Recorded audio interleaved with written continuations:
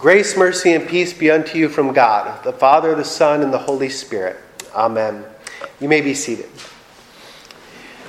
So this evening we're going to be exploring the question, how do we live as Christians in the church? We're specifically there's a lot of different ways, but we're specifically going to explore the relationship between pastors and the members of the congregation. Or as the Small Catechism calls us, the pastors and the hearers. The reason that the members of the church are called hearers is because God's word tells us that faith comes through hearing and hearing by the word of Christ. So in order to explore this relationship, we're actually going to be doing a couple of things. Since it is Lent, we're going to be following Jesus' passion and the scripture verses and the table of duties. With all this said, we begin our journey in between the relationship of pastor and hearers. So Jesus' ministry, more than that, his life, it was fast coming to a close.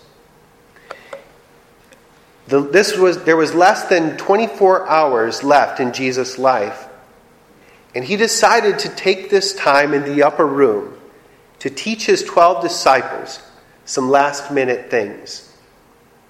John himself was an eyewitness, and he remembers this night, and he wrote these words in recognition of what happened. John wrote, "Having loved his own who are in the world, Jesus loved them to the end."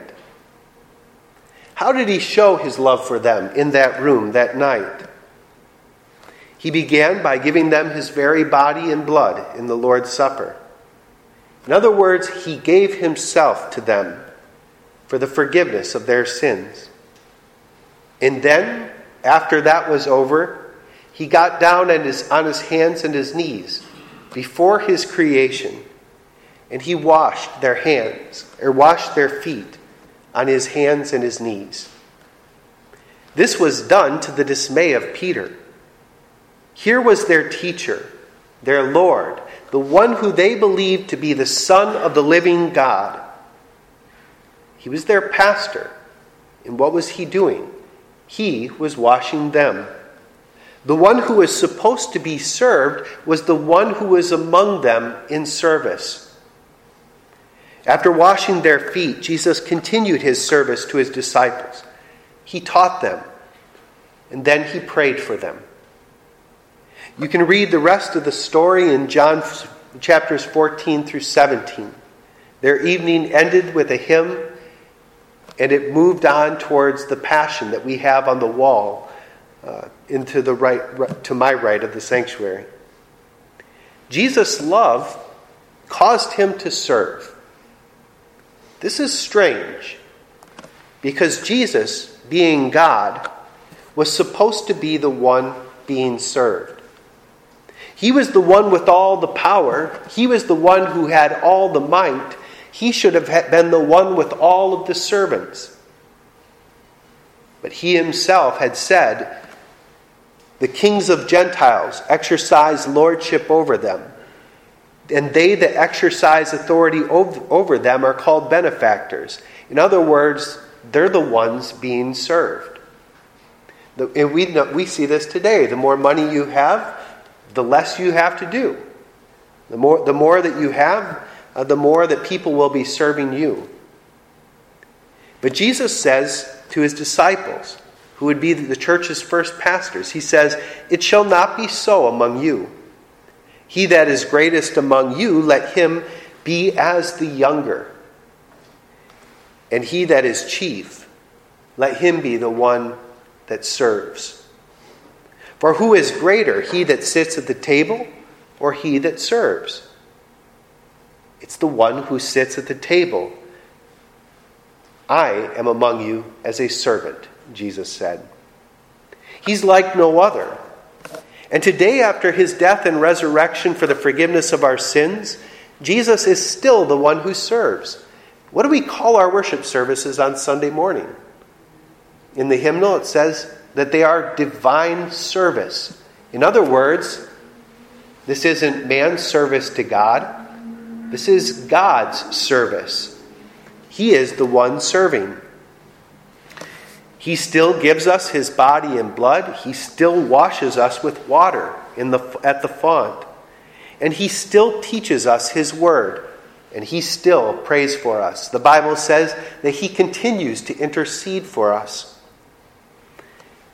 But today he does these things through his pastors. I had a great experience, I guess a couple weeks ago now, and I've told a lot of you this, but I was talking with my son Noah about baptism. And in this talk, we were chatting, and he was asking me about all the people that were baptized. He said, "Do you remember this baptism? Do you remember this baptism? Do you remember my baptism?" And I said, "Yes, I remember your baptism. I was the one who baptized you." And he looked at me like, then he goes, "You mean Jesus baptized me through you?" I was like, that's awesome. 5 years old, and he knows that this was divine service. It was God serving him through the hands of another, through the hands of his earthly father in that case. The 12 disciples who were being served by Jesus on the night of his passion were the church's apostles, the church's first pastors. And since that night, 2,000 years ago, God has given his church pastors for each and every generation who serve his people, not with words of their own, but with his word, with his sacraments. They do this in the stead and by the command of their Savior Jesus Christ. It is Jesus' service to his people, done through his servants. So as your pastor preaches, Jesus is serving you. He's serving you with the benefits of his love that showed themselves in his death and resurrection. As your pastor baptizes, Jesus is washing you. In the scripture in Titus 3, it says, he saved us through the washing of rebirth and renewal by the Holy Spirit. It doesn't say Pastor so-and-so saved us. It is Jesus' work. And as your pastor institutes the Lord's Supper, he uses the words of Jesus himself. And Jesus himself is serving you with his very passion for you. He is giving you his body and blood. He is giving you life and salvation for you. If the pastor is doing his job right, it's almost as if he isn't there. For he is speaking and serving on behalf of the one who serves, Jesus Christ himself. Jesus said to the church's first pastors on the night of his passion, "Do you know what I've done for you? You call me Master and Lord, and it is good that you say this, for so I am. If then your Lord and Master has washed your feet, you also ought to wash one another's feet. I have done this to show you the way to do as I have done to you. Truly, truly, I say to you, whoever receives anyone whom I shall send." Let me say that one more time. Truly, truly, I say to you, whoever receives anyone whom I shall send receives me. And whoever receives me receives him who sent me. Now, Jesus did not mean that pastors from there on out should be washing feet, which I'm thankful for. I'm sure you have great feet, but I don't like doing that. But this was a custom that was done. This was a custom that was done in all the houses at Jesus' time. And a person, when you walked into a certain person's house, if this was a person of means, he wouldn't be washing your feet. He would be having his servants wash your feet. But this custom has vanished from our time. But the humility and the service of this practice remains. It remains in other forms. Today, the overseer must be above reproach, the husband of but one wife, temperate, self-controlled, respectable, hospitable, able to teach, not given to drunkenness, not violent but gentle, not quarrelsome, not a lover of money, etc. I can tell you when I look over these lists for myself, it gives me a ton of things to ask for forgiveness for. Because chances are on any given day you can find me not living up to this this list of things that a pastor is to be. But I thank God for the forgiveness that people give me, and I also thank God for the recognition that I am in agreement with these things. And all pastors should be. They shouldn't be looking to defend themselves against these things. They should be looking to wherever they have gone against them to confess them. In other words, this word humbles the pastor. The pastor must be the things that were exhibited in the washing of feet. These requirements bring any pastor to humility. And above all, it says, above all, he must hold firmly to the trustworthy message as it has been taught, so that he can encourage others by sound doctrine and refute those who oppose it. He's not to be teaching his own thing. I'm not here to give you something new. I'm not here to give you anything that hasn't been said before. I'm not to create something to bring in more hearers. I have everything I need to deliver to you in the Word of God, in the small catechism. It's been given to me by my pastors, and then once the church called me to be a pastor, I keep on giving the same thing. Nothing new. It's the same message. If in this sanctuary, the one thing that I had in mind in the design was to have the gospel reading, or whatever the main reading was, have that be on the screen. And then those images or those carvings on the side is to remind me how I am to preach it. I am to preach the gospel as it refers to the life, the death, and the resurrection of Jesus for the forgiveness of your sins. That's the idea every time. And the hearers, which includes all of us in the room, when we receive that word in sacrament, we are receiving more than just a pastor. We are receiving Jesus, who sent that pastor. And with Jesus, we are receiving God as our Heavenly Father. You know what Jesus told the disciples to call God in prayer? And I love to think of it this way, because when we teach the Our Father, we tend to think of it horizontally, right? Like, because He's all of our God, our Father who art in heaven. But think about who was saying this. It was Jesus Himself. So when He told God to when He told us what to call Him in prayer, He said, look, you call Him our Father. In other words, Jesus was saying, my Father and yours. When we receive Jesus, we receive God as our Heavenly Father. And God is calling us home. Heaven is our home. And He does this through the Word and the sacrament that He gives us. Jesus' passion for you is delivered to you through the lips of a forgiven sinner,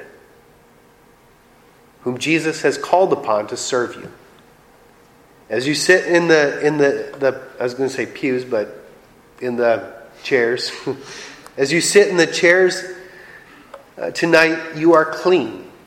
You are presentable to God because Jesus has washed you with water and the Word, as your pastor baptized you.